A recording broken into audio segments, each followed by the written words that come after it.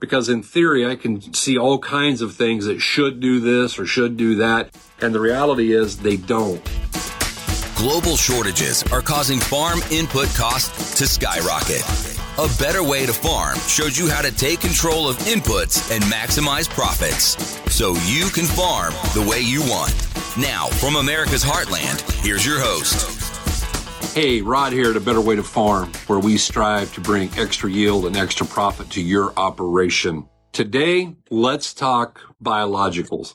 I was recently reading something over here on the computer just a little bit ago, and it said that just a few short years ago, about 4 years ago, that there was just under $1 billion spent on biostimulants. About 0.68 billion was the number they gave. They were projecting that by 2024, which is just next year, to rise to $1.4 billion. Now, there's a lot of things that are driving that.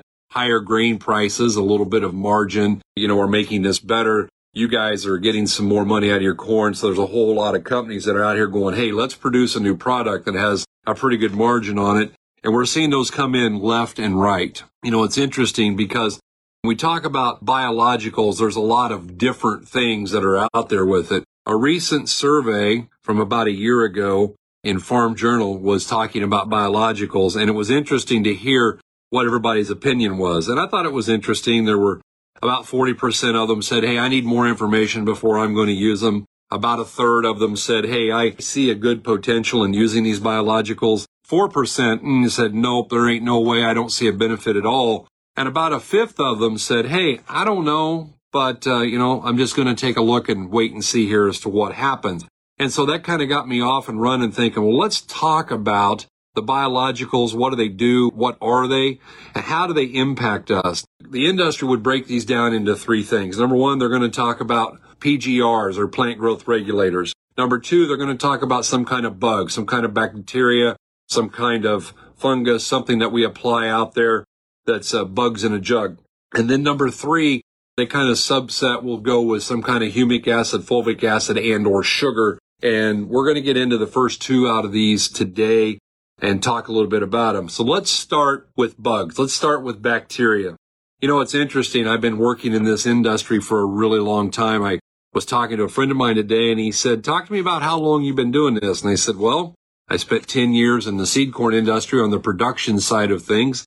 And then I gravitated into what we do now. And this is going to be, I believe, our 31st growing season here. We're super excited to get to do that. And during that time frame, I've had one mentor in particular that I love and appreciate very much. I feel like he is the individual who has profoundly impacted me. And I think that I would look at Neil Kinsey. I would look at, some of these guys, Dr. Albrecht, who are tremendously smart people. And then this individual that's a friend of mine who has tutored me for the last 32 years. Some days I think he wants to give up, but he keeps trying. And I've learned so much from Denny. And the fact of this is that he's talked about my whole career about bugs in a jug. And it's interesting because Denny has always said that if we put more than one kind of strain of bacteria in a jug or in a container or in the soil, that oftentimes what we find is we don't really get a result. What we get is just these bugs fighting one another, trying to figure out which one's superior. He always equated it to a bunch of 14-year-olds at recess trying to figure out who the dominant one was. And until they get that sorted out, really nothing much happens. Then you get your team captain's pick and you can kind of get on with things, but you got to sort that out. We see this in a lot of ways. And guys, make no mistake, I would love to come up with a product. I would love to find a product that's got a whole different bunch of bugs in one jug that would do wondrous things for you. Because the bottom line is, it doesn't matter about the theory. It doesn't matter about the idea behind it, because in theory, I can see all kinds of things that should do this or should do that. And the reality is they don't. And we've seen a lot of these products. I mean, we've tried all kinds of different things. We tested a product several years ago. It was an earthworm food. And in theory, it was fantastic. It was going to drastically increase the number of earthworms in the soil. We were going to get a big yield response. And literally, when they laid it out for me, it made total sense. But before I would go to the company, I wanted to prove it to myself, and we ran it 3 years in a row in exactly the same place. And after the end of the third year, I don't know if we had more earthworms or not because we didn't count them. However, what I do know was we got zero response in yield. And at that point in time, that product was $14 an acre. And I can't come to market with something, no matter how good the theory is, that's $14 an acre that doesn't bring you at least $28 back into your operation. And so we see these things. We see bugs in a jug where someone will get creative and they'll try to put a whole bunch in there.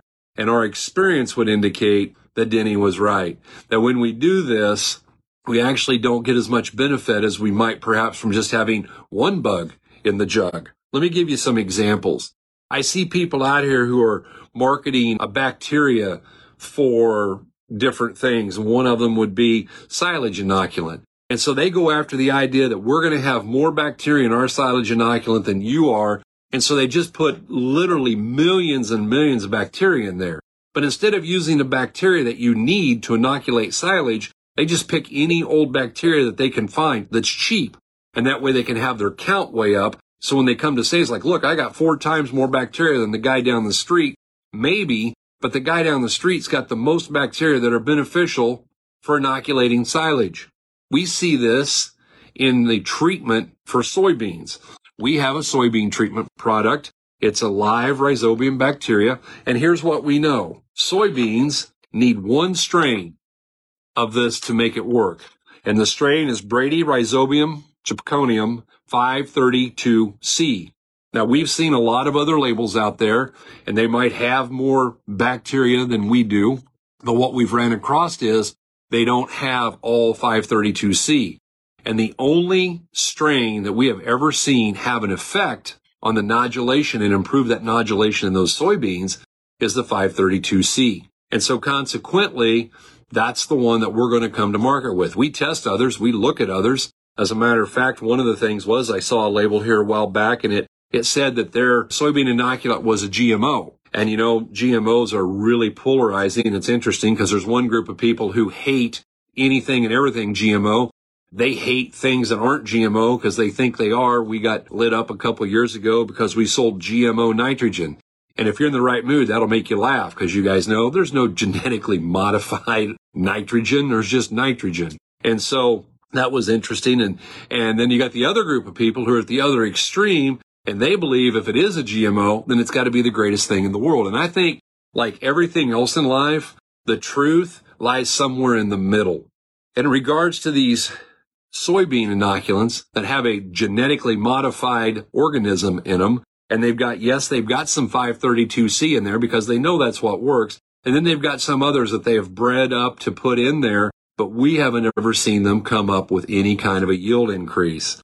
And so it's interesting as we look at these things and we get after this idea of the bugs in a jug, we need to think about what we're doing. We need to say, okay, how's this going to impact us? How's this going to impact our soil long term? Are we doing the right thing?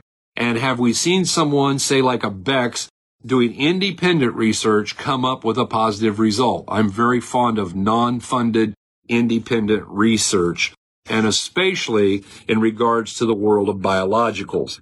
I'm going to switch out of the idea of bugs or bacteria, and I'm going to spend some more time on the PGRs, the plant growth regulators, if you will. And you know, it's interesting because some of us, there's a group of people who, well, I don't know what a plant growth regulator is. Well, actually, yes, everyone does. I think anyone and everyone involved in agriculture understands what 2,4-D is. It's a weed chemical, but it's actually a plant growth regulator, a PGR. And so what it does is it provides, or it actually mimics the natural auxin activity. And what does it do? It makes a plant grow itself to death. So we introduce this plant growth regulator, and it makes the plant literally grow itself until it dies. So that would be the first PGR that probably most of us ever had anything to do with. Now, there are a lot of other PGRs that are out here that are used and used well. For instance, ethylene. That's a PGR. What does it do? Well, it speeds ripening. So oftentimes when the fruit or the veggies are coming in from a distant land, they pick them way green. They get them here into a warehouse and they fumigate with ethylene, and that speeds up the ripening process. So your tomatoes are red and not green. Some of us might be familiar with abscisic acid. That's what makes leaves drop off. And so sometimes there might be an opportunity there to come in and apply that and kind of speed up the process of the leaves coming off of the plant to speed up some maturity. So there are different things that we can do. Those are not the ones that I want to spend my time on. Today, I want to talk predominantly about auxins. I want to talk about gibberellins, and I want to talk about cytokinins.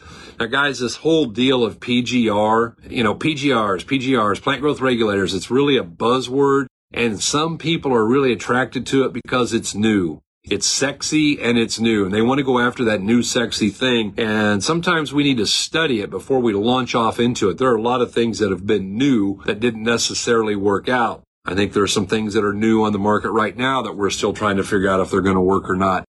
And as we look at these, the first one I want to talk about are the auxins. Now, auxins are really important because one of the things that they do is they handle all of the tropisms in a plant, such things as phototropism. In other words, we make that shoot grow up so it grows towards the light. They control and regulate gravitropism. That's gravity. So when the root comes out, it knows to go down. And the quicker we can do that, that's important. I've got a friend, Josh, out in Nebraska, and they're working on some deals out there and taking a look at some different things and talking about how to make that seed go into the ground so the root is pointed down from the moment that it germinates. And that's a good thing. But having these auxins in here will help with that and make it more effective.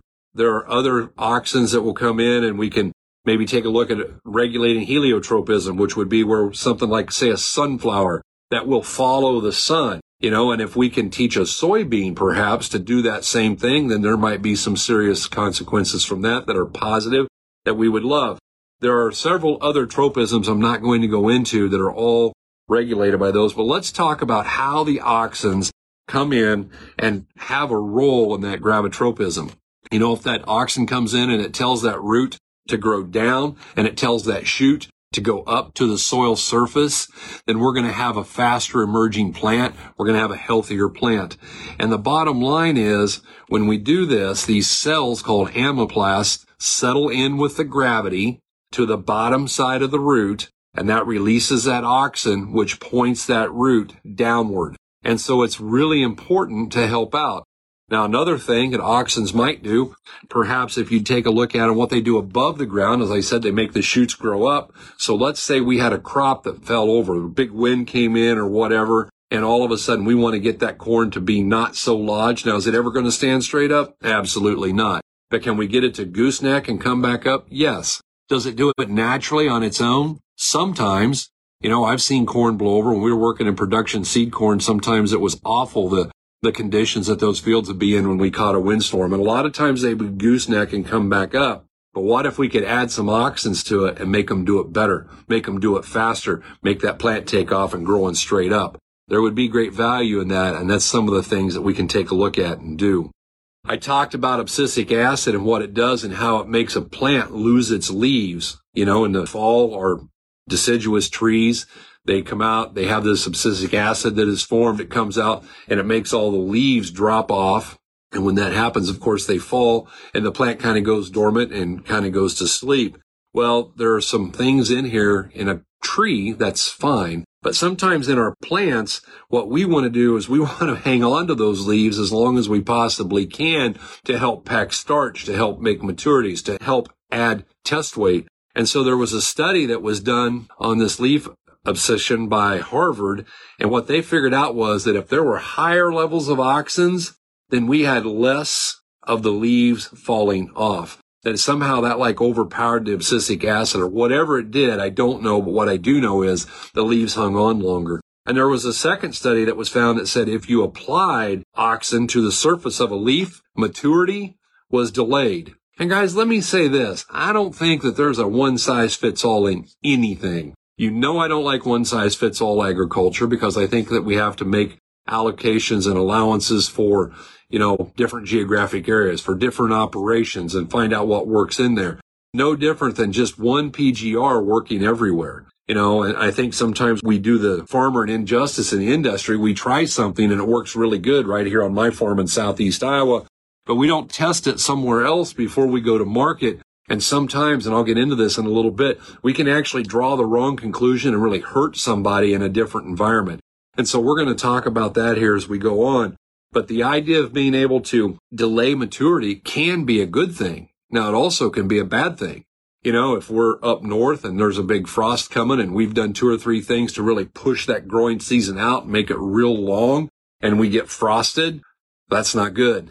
But if we're not so far up north and we can get a little later maturity on that crop and we can pack in more test weight, we can get more yield, those would be great things. And so we would want to consider those and think about how maybe that oxen could fit into that, and we would go forward with that idea. I want to also talk about gibberellins. Gibberellins, perhaps you're familiar with the name Norman Borlaug. Norman Borlaug was a plant breeder who came from Iowa. There are great things that he has still done because of his foundation that he set up. And I know every year kids from high school in Iowa get to go and be a Borlaug scholar. And it's really cool to attend that and see what happens and how they interest kids in agriculture. But he just had a passion for making a difference. And what he really worked on was the height of wheat. Now, gibberellins are always going to impact plant height. And so what happens is, one of the first studies that we saw here that we were looking at was they took corn and they bred it to be a dwarf. And as soon as they applied gibberellins, they reversed that whole thing of the dwarfism and got it to grow taller. So let's talk about where would gibberellins be a good thing? Well, maybe in rice, we might like to get that to be taller early on. Maybe we've got some crops that we would like to have cell elongation and make more of the plant grow. However, we might want to be cautious with that. Borlaug, what he figured out was how to get wheat to not get so tall. Because if we have wheat that gets really tall, then we have wheat that really goes down, and then we lose anything that we gained. And so putting a gibberellic acid on your wheat would not be the right thing. Again, not every product works in every application. For instance, within us, we have a product that has gibberellic acid and has auxins in it. It's a fantastic product. One of the prime places we wouldn't want you to use it, we would not want you to use it on wheat. We would not want you to use it on soybeans if you're far enough south that you have a problem with your soybeans getting too tall. Nothing is more beautiful in late August than 5.5 foot tall soybeans. Dark green, looking beautiful, and you go, wow, that's fantastic. And that same crop that was beautiful on August 20th, when you go out to cut it on October 20th, and all of a sudden those beans have fallen over and lodged, and now that 5'6" soybean is 6 inches off the ground, and you're cutting them one direction, and you're fighting it, and you're getting dirt in your header, and it's miserable. And so we would want to say, okay, this would not be a place to use this product with gib acid in it, because it's not going to help us in any form or fashion. Let's talk about how gibberellin might help in seed germination. The bottom line is we're all aware of the fact that a seed has to take water in. And until it takes water in, nothing's going to happen. What happens when that water comes in is that actually triggers the release of gibberellic acid into the endosperm of that seed. The gibberellic acid is going to activate an enzyme in there that's going to convert starch into sugar. And so what happens is this is the energy that triggers that plant to emerge. And when we do that, if we can add some and we can get some more energy, then we can get a better emergence and get it to work faster and get it to come up and be more aggressive when it's growing. As we look at the gibberellins, as we look at the auxins, we just want to make sure that we're applying them in a manner that is best for the grower. And we do have a product. If you're excited about giving it a try, give it a look, reach out to us. One of the great things that it did, this particular product on a study done by Beck's, increased silage. We used it at a 2x rate, or we didn't. They did. They used it at a 2x rate. And when they were growing silage, they picked up an extra 3 ton to the acre for a little less than $8. And so when you can pick up 3 tons of silage for an $8 bill, that's a pretty good opportunity. They also studied it, and it went on through. And not only did they get more silage, they got better silage. And so the cows that were fed this chopped corn did better and produced more milk. If they took it into the feedlot, the steers gained better and finished quicker and had a better rate of gain and a better feed conversion. So there's a lot of things that you can do when you start using things like gibberellins and auxins. I want to switch gears and I want to talk about another plant growth regulator, and that would be our product that has the cytokinins in it. Cytokinins are a tremendous thing. What it does is it's a natural occurring plant hormone that makes cells divide faster. And when those cells divide faster, we end up with a lot of extra growth. In other words, we can get extra roots, and we can get extra shoots, and we can get a broader leaf, and we can end up with more fruit set. And when we get to more fruit set, that works for us in making us more money. Now, as we stimulate that cell division, we end up with just more cells. The faster they can grow, the faster they can divide and reproduce is fantastic. We know that cytokinins are also involved. They help with plant defense responses, and they help with plant defense mechanisms. In other words, by applying extra cytokinins, sometimes we can make our plant healthier and keep it from being sick. And guys, I want to say this about all of these. We're seeing a lot of producers of these types of products come out, and they make a lot of claims. And I want you to be crystal clear. I am not in any way saying any of this replaces fertility. Because when someone comes out and goes, I got 4 ounces of this or 2 ounces of that or 2 pounds of this, and it's going to replace 70 pounds of nitrogen. It's going to replace 100 pounds of phosphorus. It's going to replace 200 pounds of potassium. I really want to walk slowly there. And there are none of these things that I'm talking about today that would even begin to be a replacement for your fertility program. As a matter of fact, we want a good fertility program underneath that plant in order to make these things work better. And that's super important.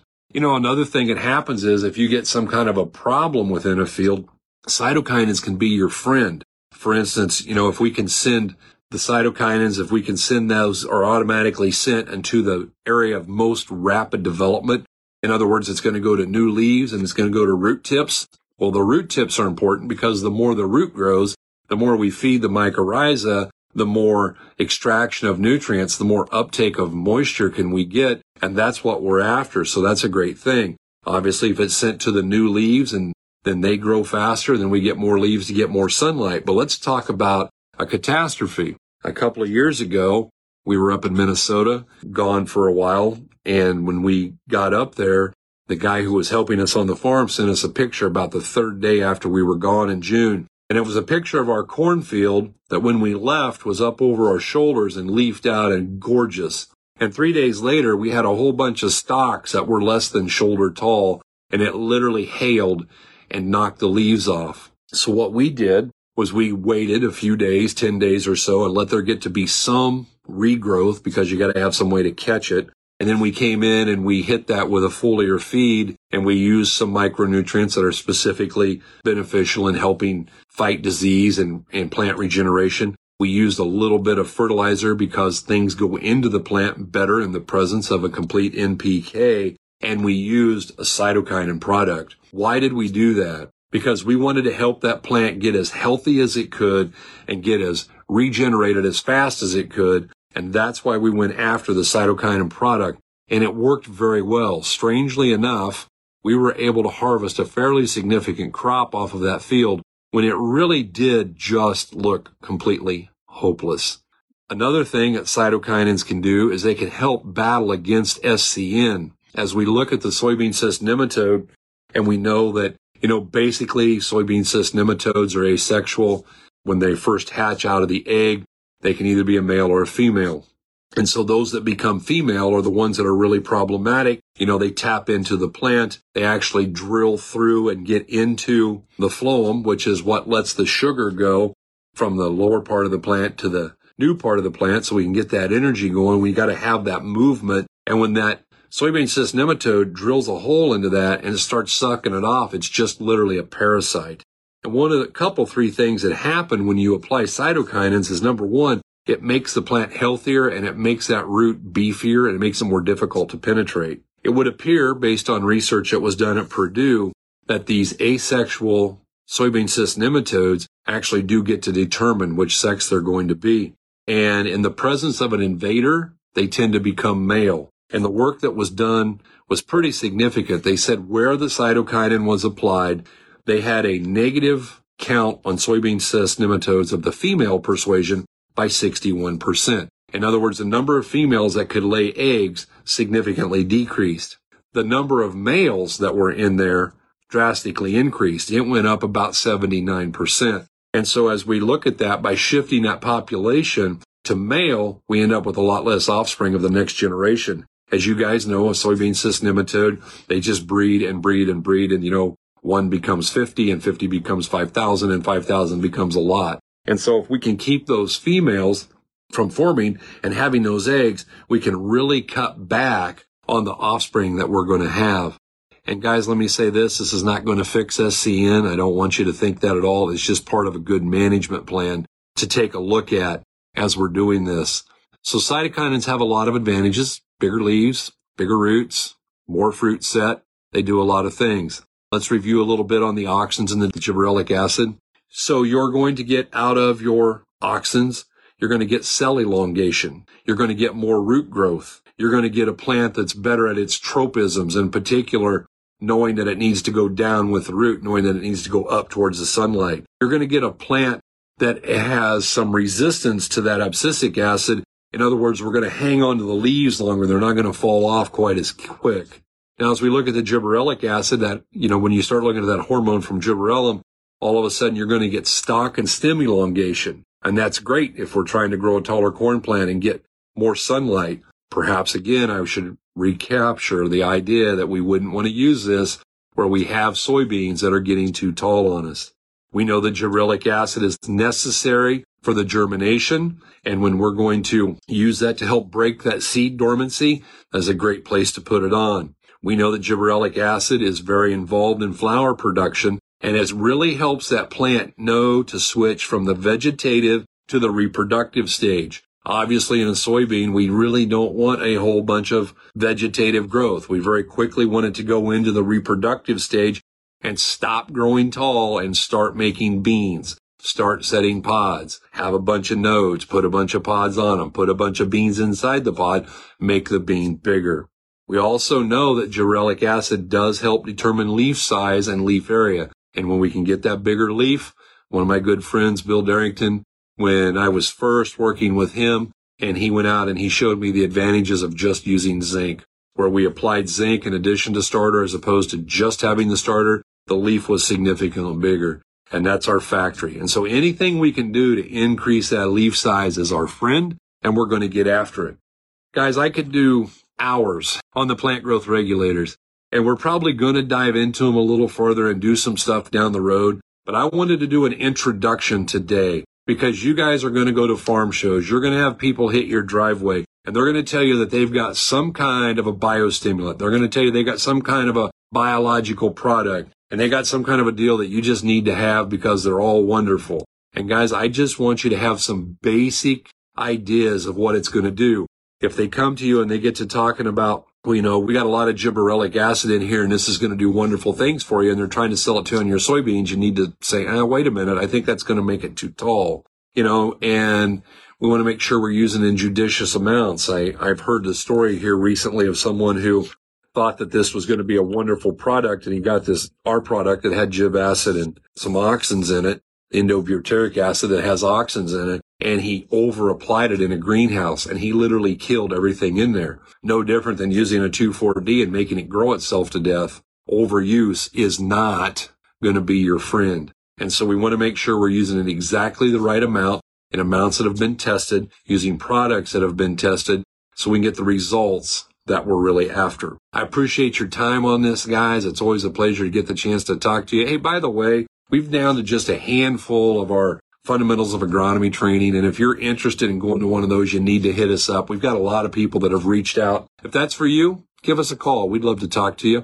Guys, we do appreciate you. I'm praying that you have a wonderful 2023, and we will hope that we can bring a little bit of information here that will give you some snapshot as to how you can do a little bit better, be a little bit more informed. I hope all of you are really having a better day. A better way to farm.com.